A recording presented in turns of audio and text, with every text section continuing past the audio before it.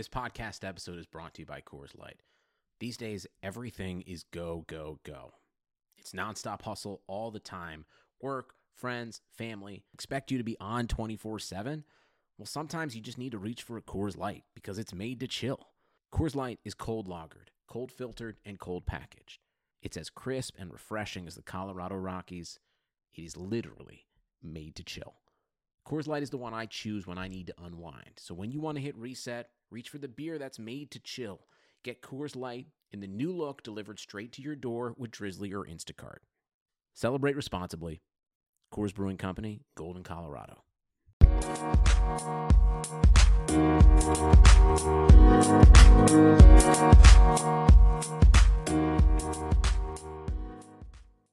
Hi, everybody, and welcome to this week's edition of the Equalizer podcast. Lovely to be here with you this week. My name is Rachael Kriger. I'm going to host the show today. Shout out to Pardeep and my friend Claire Watkins, who is joining us as well, for holding it down. I've been listening to the episodes that I haven't been hosting, and they've all been, really solid, even with the NWSL, off season and maybe not having as much going on as we would in the middle of the summer. But like I said, my friend Claire Watkins is here today in Chicago. And cold, are you feeling spring or?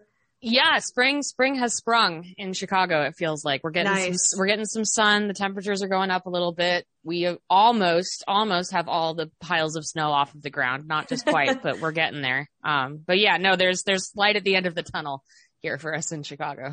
Nice. My mom and my dad are up a little bit north today. It's funny. It's only they're only an hour and a half away. And my mom was like, it's snowing like a bear up here. And I was like, well, I don't need that here. So, but we got the sun for the first time today, and it's awesome. But weather talk aside, it's been an exciting week, but it's also been slow. I know those two kind of counter each other, but there hasn't been a lot of news. But the news that has come out this week in the National Women's Soccer League has been good. It's been exciting. It's been good for the growth of the league. And the thing at the top of our list, I know, especially since, you're our Chicago Red Stars expert, is that Chicago got a few new owners, 14, I believe, in total. And there's a couple really cool names to highlight in here. Sarah Spain, who is a reporter for ESPN. She's awesome. Kendall Coyne-Schofield, and her husband, who plays for the Panthers. She's a hockey player in the NWHL. Forgive me, I'm not too knowledgeable on teams and stuff, but she is a very well-known player. Correct me if I'm wrong, Claire, but Olympic gold medalist? Yeah, so Coyne-Schofield, not to weigh into too much what's happening in women's domestic hockey right now, but I believe she has played in the NWHL, but right now she primarily plays for the PWHPA, which actually, as we are recording, they are doing an exhibition match in Chicago at the United Center this afternoon. Oh, nice. So yeah, so there are two main entities of women's domestic hockey in the States right now, and she is on that side of it. But yes, Olympic gold medalist, world champion, I believe. I think they also won the world championships in 2018. So yeah, the highly decorated women's hockey player. Well, thank God you're here, because I know literally next to nothing about hockey. Even though I always say it's like soccer, but with skates and ice, unless people on the quote unquote pitch. But a lot of new investors, new owners here in Chicago. Everyone really kind of following the lead of Angel City. Obviously, they have basically everyone in Hollywood investing into their program. Of course, North Carolina had the news with Naomi Osaka, who just won the Australian Open. And Washington has had a bunch of new investors come in as well. And then, of course, KC, they have the Chris and Angie Long, and then you have Brittany Matthews, who's a fitness entrepreneur who just had her baby. Congratulations. And obviously has a lot of support from the American football community because of her engagement with Patrick Mahomes. So a lot of new investors coming into the NWSL, but like just focusing on Chicago, how exciting is this to have more people join Arnhem Whistler and company? Yeah, it's there's a lot going on there, I think, and it is both interesting and definitely encouraging to hear. To start with, I think once Angel City came into existence and we had some of these other big names rolling in terms of investment, we had the big tennis match between Serena Williams and Naomi Osaka, and they're both NWSL owners, and it's very exciting. And especially also because we have sort of this new investment system where we're not entirely sure how much money these people are actually putting into these teams. And so it's hard to necessarily make a financial call. But with all of that aside, in terms of Chicago, I do want to kind of just start with the capital, the money, because they needed it. Chicago is a team that could have benefited from a new infusion of money for a while. They were one of the last stringent independents, right? A singular owner, which actually I found out this week that Arnhem Whistler was not the 100% owner of the Chicago Red Stars. And in fact, it is a 14-person group, but there were 2 other people who actually had invested in the team way back at the team's beginning who are still along for this ride as well. So I learned that. That was a fun fact about Chicago that I learned this week. But so I think you do have to just kind of start with the money, because I don't think Chicago is the kind of team that has never pursued investment without needing it. They Whistler has always kind of liked steering that ship, which he still is. He's still the majority owner. But it seems like now we have finally reached the right profile of the league and right profile of the team, so that the people who are interested also are interested in that good stewardship. Because a big thing that Whistler and others were talking about on the big press conference after this was announced was what Chicago was trying to do. I wouldn't go so far as to say that every single person on that list knows everything about the Chicago Red Stars, but I do think in terms of vetting some of those people, Whistler had a high priority on them knowing things about the team, having ideas for what should take the team forward, really being invested not only monetarily, but also in being involved in the organization, which Chicago believes is something that maybe even separates them from some of these other ownership groups where, you have Angel City. I don't know exactly how many people in Angel City's ownership group could tell you a whole lot about the NWSL. Same with, Naomi Osaka, though Osaka's really jumped in feet first, which is great. And then again, Washington, I don't know, if you ask Chelsea Clinton to explain, the NWSL, discovery system, I'm not sure she'd be able to do that. So I think that, what Chicago has been trying to emphasize is, yes, the capital is very, very good. The team needs it very badly to keep up with everybody else. And I think they think that this particular group, not only of the athletes and the media people, but also the people who have been very successful behind the scenes. They have, they have digital communication, people who run big digital communications companies. They have people in TV and film production and digital production. They have people in the music industry who are all part of this group. And I think the goal is to just bring some expertise. How does the Chicago Red Stars brand grow? How do they change the game day experience to make that, more enjoyable for fans?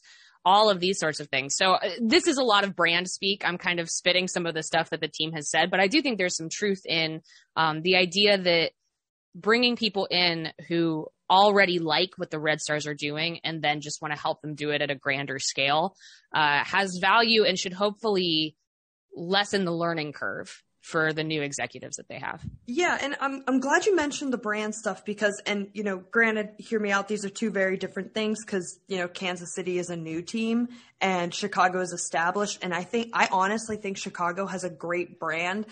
Chicago for me has always been like one of the top 2 for the longest time for me. The Reign, when they had like the like queen or the crown and all that stuff on their crest, that was my top brand. And I know I'm biased because that's, Shirley Cruz is on that team and she's my favorite player and blah, blah, blah. But I thought they had like the best brand for the longest time, and then Chicago, they did that rebrand. Then I was like, all right, Chicago has taken the number one spot.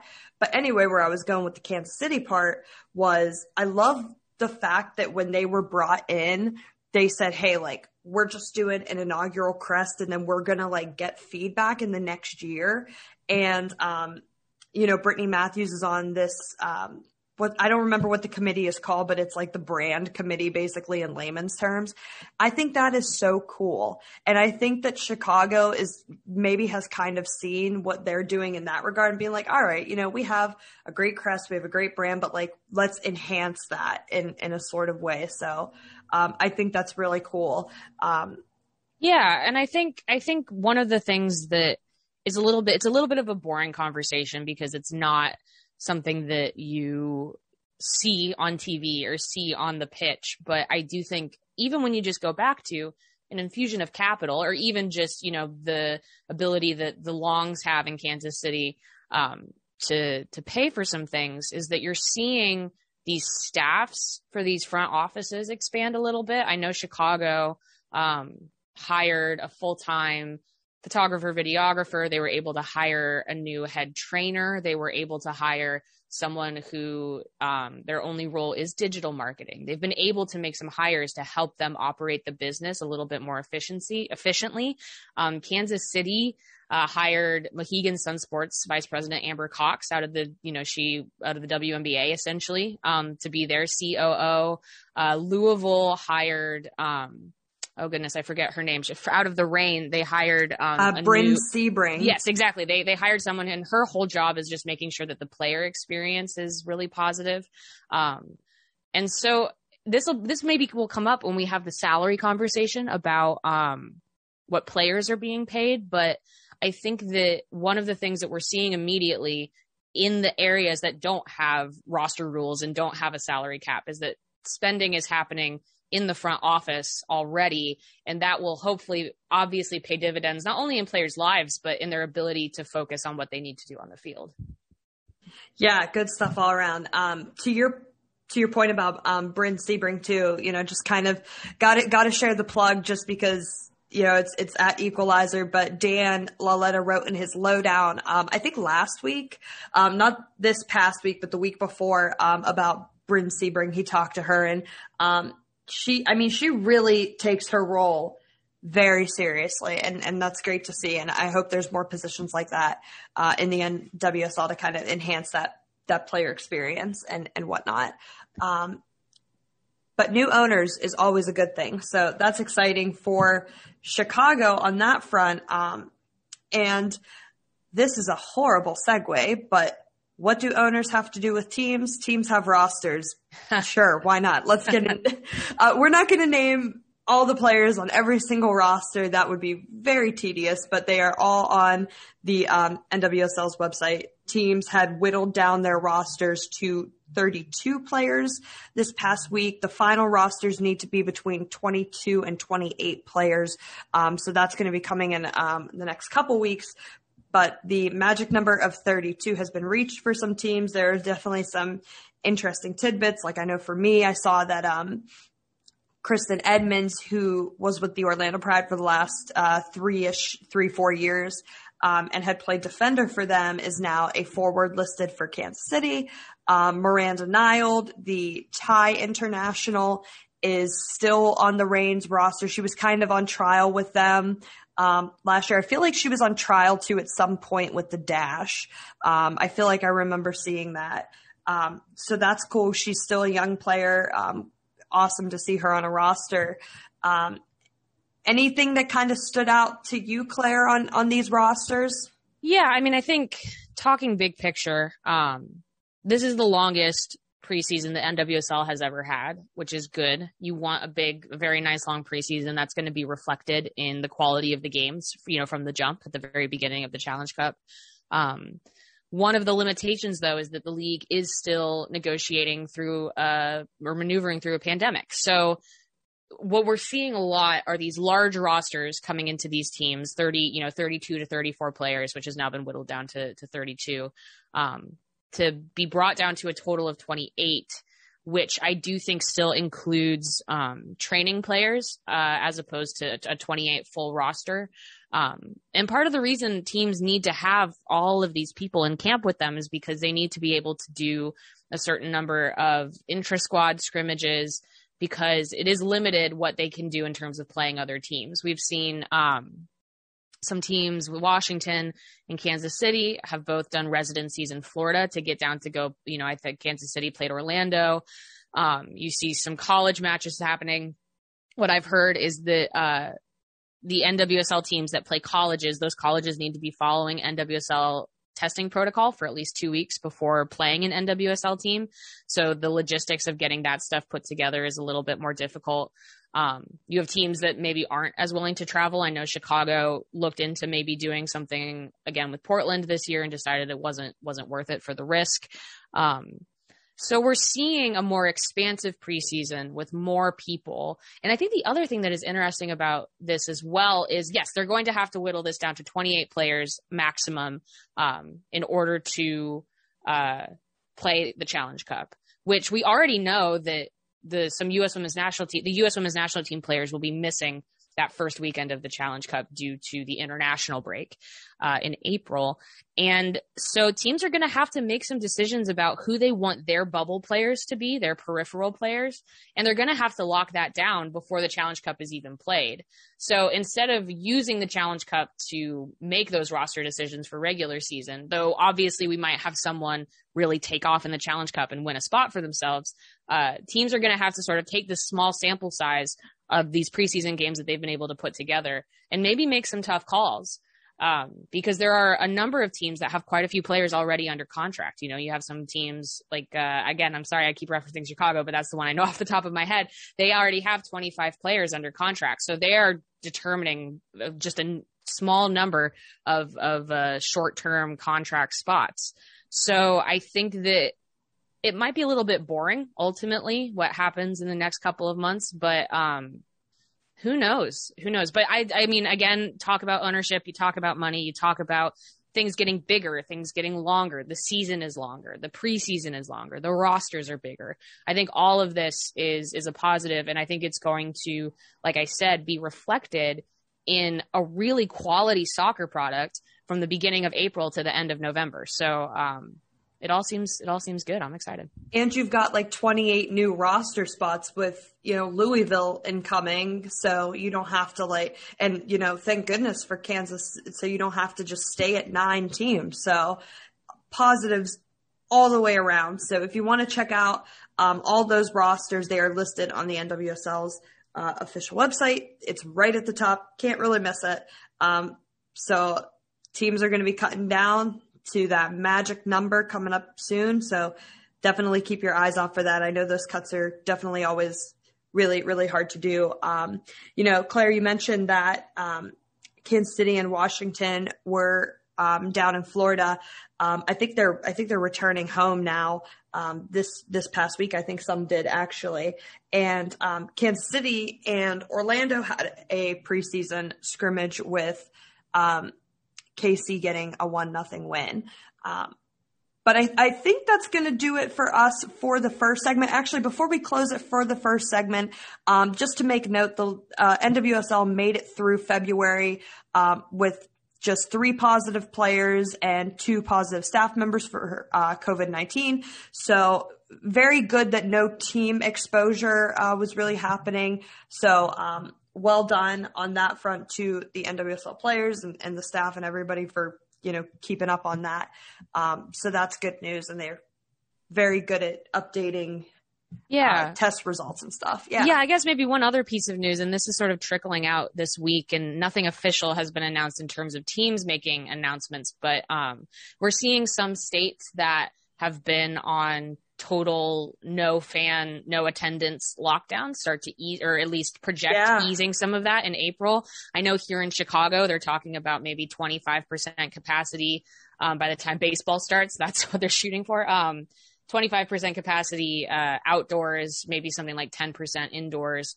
I think we saw the same thing in New Jersey. They're maybe talking about some of that stuff in Washington State. So that's maybe one final thing. That was a piece of news that Arnim Whistler kind of gave out during his press conference this week is that the league isn't making no promises. They're not going to do anything that they do not believe is safe, but they believe they will be allowed and are maybe starting to plan for, because this stuff does take planning.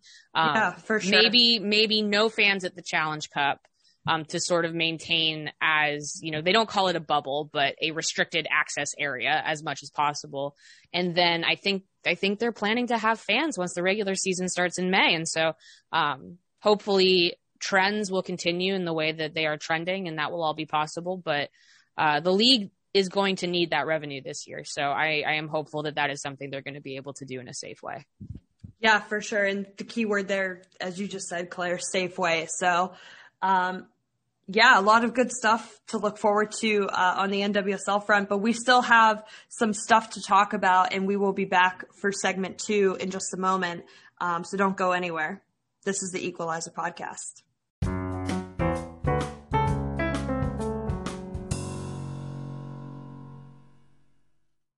Hey everyone, thank you for listening to the Equalizer Podcast. We'll be right back to that in a minute, but just want to make sure that you're aware of our other podcasts from the Equalizer Network. Kicking Back, it's one that I host, and each week we talk to personalities from across the sport of women's soccer, coaches, players, executives, plenty of great guests throughout season 1, from U.S. coaches Vlatko Ananovsky, Jill Ellis, to players like Crystal Dunn, Becky Sauerbrunn, NWSL Commissioner Lisa Baird, so many great guests.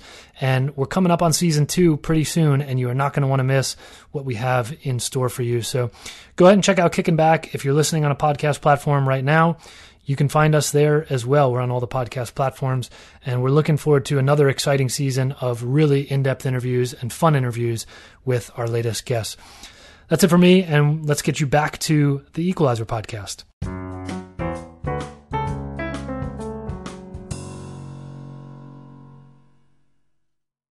Welcome back to the Equalizer Podcast. My name is Rachael Kriger. I am here with Claire Watkins. Our lovely producer, Jacqueline Purdy, is the mastermind behind the whole thing.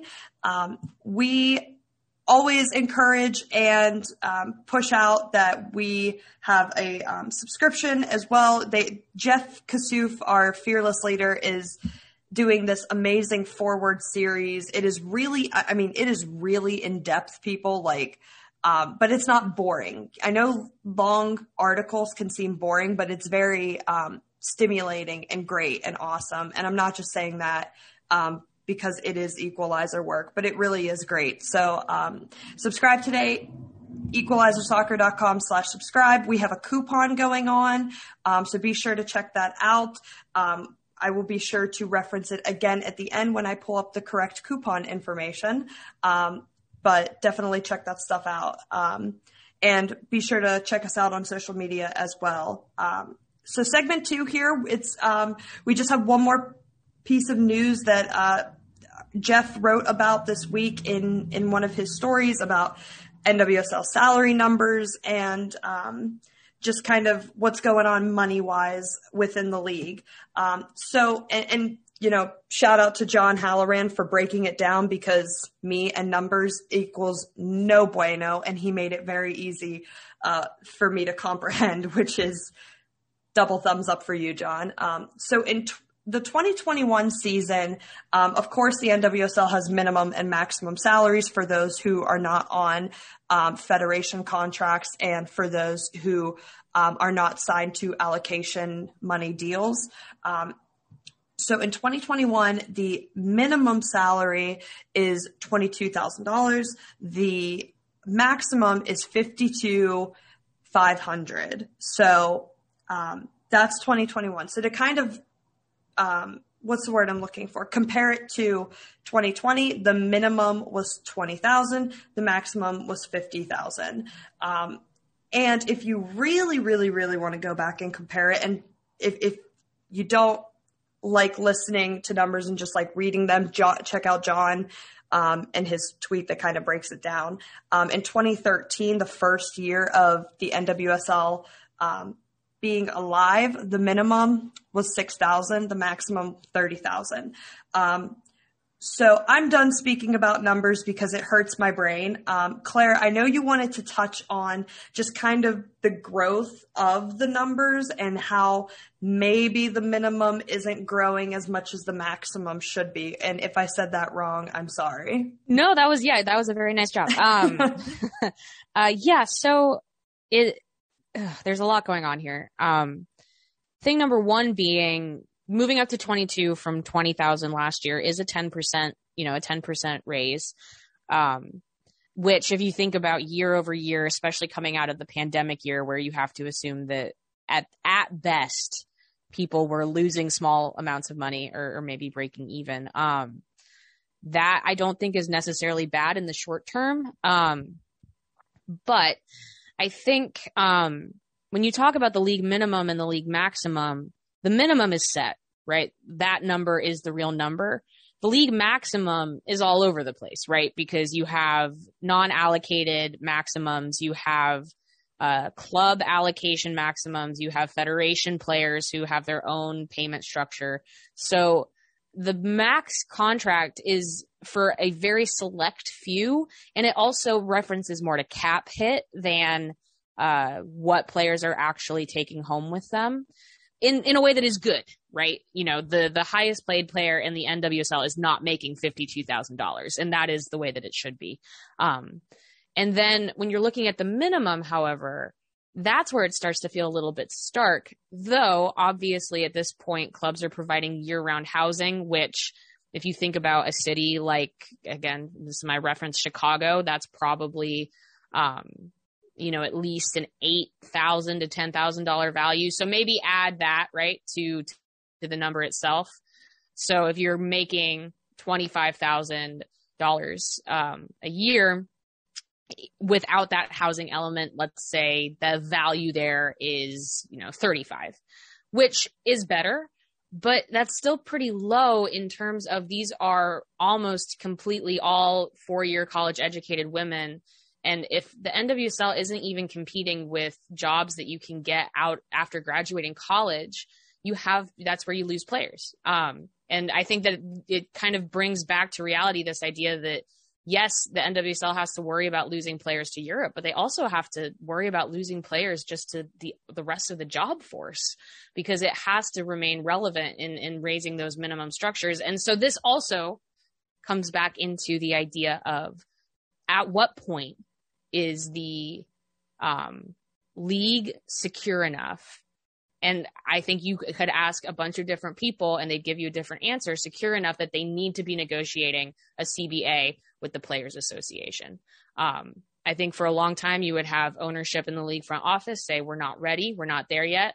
You would also have players say that we're not organized yet. We don't know exactly what we're doing just yet. I think moving into this 10th year of the NWSL, they need to have some stuff written down on paper, not only kind of year over year rising of the minimum, though I think that should make a huge jump if they do have a successful season this year.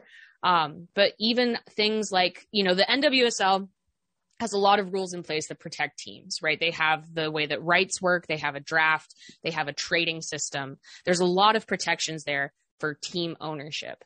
So what can the players come forward with in terms of compensation that rights that balance a little bit? Yes, maybe the teams need to have that control in order to maintain a competitive league, but there should be rules maybe about how long a player can be on a minimum salary before they're able to explore a free agency. What does a kind of restricted free agency look like in terms of giving players negotiating power for actual dollars in a contract?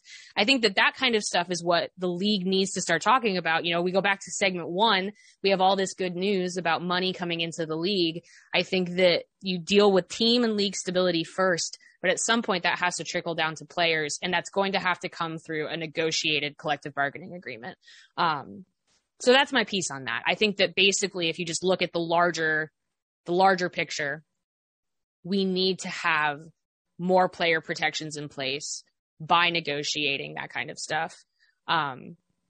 Because I think that, the rising tides needs to raise all ships here. And if you're only as good as your minimum contract players, and if the NWSL wants to be the best league, or at least even the most competitive league in the world, they need to be focusing on that end as much as the top end. So that's my soapbox on that. Yeah, and some of those players that you referenced that, maybe aren't getting those allocation money deals, those are still those players that are, what's the word I'm looking for? The heart of the league and the Right. foundation of the league. Like, I'm so glad when I saw Erica Timrak was back in the NWSL, I was like, wow, like she's back. She's a foundational player and she's back. And, some of these, other players like, oh gosh, just off the top of my head, to me, like Megan Oyster and Nicole Barnhart, and, I know Oyster's kind of a younger player, but still Caprice Didasco, a lot of these players, I mean, it's still, they're worth more than the dollar sign that they're given, I think is the way that I would say it. And another thing I would add, just to further your point about the CBA, is, they have, I think, if the NWSL does go down that route and the players, kind of need that, although granted, I think the NWSLPA is incredibly run, and I think there are some really smart, amazing women on that group.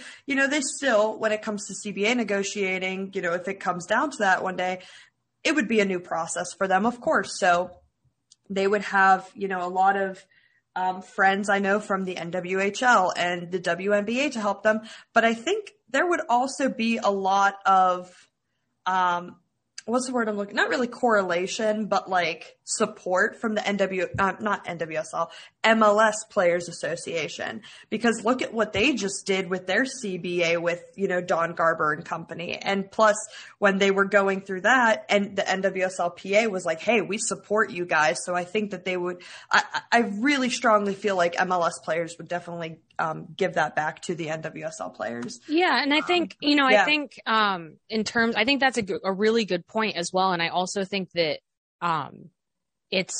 this is a funny little culture shift that we're also seeing in the league, in that one of the difficulties in advocating for a different salary structure and that sort of stuff is we don't know a lot about salaries, right? We don't know who is getting what money. There's very little disclosure on how that breaks down for players, partially because that's what the players want. There are players who don't feel great about whatever salary that they're on, and they don't want that to become public knowledge. And there are players that are very grateful, to have the opportunity to play at all, and who see the greater gains in the in-kind value and the experience that they have and how that is growing and becoming more professional, and they appreciate that. And I think what we're seeing, though, is a new generation of kids coming in who grew up with this league and are definitely grateful that it exists, but are also like, hey, what if this was a viable career for me also? And I think that just takes time, where you not only have the leadership that is learning from their peers, but also have a generation of players who want that, who want a little bit of friction with ownership, who want to advocate for the things that they think that they need. And I think that is good. I think that we cannot continue with a women's sport just being grateful to exist, because it's been existing for too long for that. And I think that protects the wrong people. So as always, just advocating for greater transparency, and especially getting that from the player base, is going to be very important as well. I think that's very well said. And I have honestly nothing to add, because I think you just said it all very well. But bottom line, growing the league is always the goal here, I think. Well, not even I think. I just know that growing the league is the bottom line. It's the goal. So is it just NWSL, anything in general, anything you want to add before I kind of like round us out? Yeah, I have a question for you. This is something that I'm curious about, just with everybody who is in the independent media side of things. Talking investment, talking, the solidifying of staff positions in teams, and talking salaries for players. For you as an independent media person, do you see the same thing happening in media coverage? And how does all of this kind of rising up while still having a lot of media who do this kind of part-time or as a labor of love, What are your thoughts on your role in this? And, I can talk on mine a little bit, or Equalizer's role in this, as we see a lot of sponsorship, but still on this media side, we don't have people making $22,000 to do that either. So I'm curious what your thoughts on that. Yeah, that's actually funny because I was talking to our friend Dan Laletta this week because, I interviewed for a job on Thursday that has zero to do with soccer. It is church ministry. And I said, listen, if I could do social and write for Equalizer full time, I would be sold. I would be in. There would be no questions asked about it. It stinks that there is really no full-time, well, I shouldn't say no full-time work because there is some. But I think a lot of it too, and I'm going to use, someone like Julia Poe as an example. She's not even just an NWSL writer. She also covers Orlando City SC, which is great. Soccer coverage in general in the United States needs to be up a little more, but looking inside that window, the women's soccer coverage and just women's sports in general needs to be up a little bit more, or a lot more, I guess I should say. I think that the media is growing, and I think we just saw that this weekend with new members coming into the NWSL Media Association. I think as expansion grows with the league and stuff, we're going to see more media pop up. I see it happening in Kansas City. I have some buddies that write down there, and they're getting into it now, covering the women's team down there. I don't know if that answers any of your question, but I think that just what's a good way to say this? The more coverage, the better, true, but it's also still quality over quantity. I want to see good quality work. I don't just want to see, like, my biggest thing is I hate recaps. Like, recaps are so stupid. Like, if I want to go and I get paid to write them. So, like, Jeff, I hope you're not listening to this part. I can just go and look up a box score and whatever. I love features. I love analysis. I love all of that stuff. And that's the kind of quality that I would rather see over just, Veronica Latsko scored a goal in the 40th minute and she did it with her left foot. Awesome. Cool. And yes, I use Veronica Latsko because she's from Pittsburgh. But yeah, I mean, the biggest thing for me is still like, having more is great, but I still want the quality, rather than just, quantity. Yeah, I think I totally agree. And you're right. I think I keep going back to, and this was brought up to, I just started this sentence like 4 different ways. This was brought up to me. It was kind of a stark contrast to me to have someone like Sarah Spain invest in a team this week, who she did that, she made very clear, she did that with her own money. She was able to do that based on what she has made as an ESPN journalist, for men's sports. She's a men's sports journalist and TV personality. And I do think that, you have to be mindful of that gap, right? That you have someone who, a really smart, funny, powerful woman who is able to rise through the ranks of men's sports and then be able to invest back in women's sports. But it still shows that gap of, we have one full-time women's soccer writer in the entire country, and that's still Meg Linehan. Sandra Herrera does a lot of work on the men's soccer side for CBS. As you said, Julia Poe does the same thing for Orlando. I wonder where this goes a little bit. And it's interesting to kind of be on the outside of it as independent media who is working purely on this freelance, basis, because you kind of feel like something's got to give a little bit, right? And whether that's going to be more people who have expertise in different sports coming into the women's soccer space. I think we've seen a little bit of that, especially with Zoom availability. I am interested. We just talk about the gap between owners and players. I'm interested in also this gap between teams and media. And so we'll just kind of have to see where that goes, I suppose. And I gotta say, for the Zoom media, like, I hate the pandemic more than anything in the world, as most people. But the Zoom availability has been awesome, especially for someone like me who lives in Pittsburgh and doesn't have a team. The closest team to me is the Washington Spirit, and that's still 3.5 hours away. which is a pain in the butt. So having this Zoom media availability, being able to actually do more with the coverage instead of maybe just, reaching out to, teams PR and maybe doing an interview every once in a while, and to actually like getting on and being able to have that accessibility as someone like you who lives in Chicago has. That's been the positive, I guess, of all of this, is to kind of not just feel more involved, but like actually be more involved. So, Sure. Zoom doesn't have many perks because I'm over it. But that's one of the perks. Yeah, definitely. Yeah. And it's going to be another interesting year for sure. Interesting is a good word. Hopefully, like you said, and as we mentioned earlier in segment 1, hopefully we can get, even if it's just a few fans back in the stadium, and, we can travel, to games and stuff and do a little bit more. That would definitely make it, a little normal. That would be awesome. But that was a really good question. I had to really think on the spot for that one. Trying to stump you at the very end.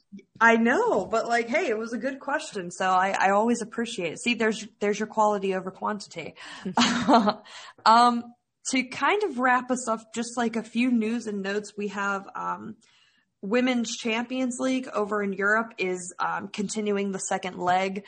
There are 6 games this coming Wednesday, March 10th. There is one on Thursday, and then there's one on St. Patrick's Day on March 17th. So definitely be on the lookout for those. There's a lot of early start times, so set your alarms. Liga MX Femenil took about a week and a half off because of the friendlies between Mexico and Costa Rica. It was Monica Vergara's first Mexican, not camp, because she had called in a camp previously just to train, but it was their first match. They won their first game, and then they had a scoreless draw with Costa Rica in the second game. So lots of cool stuff there. I know Raquel Rodriguez and Shirley Cruz are heading back to their clubs, Thorns and OL Reign. So that's cool on the Costa Rican side. But other than that, just a lot of preseason matches going on. So definitely check out teams on social media to just kind of see scores and goals and stuff. And that pretty much does it for us here for the Equalizer podcast this week. For myself, I'm Rachael Kriger. That's Claire Watkins. Jacqueline Purdy is the mastermind behind the whole thing. We will see you guys and talk next time.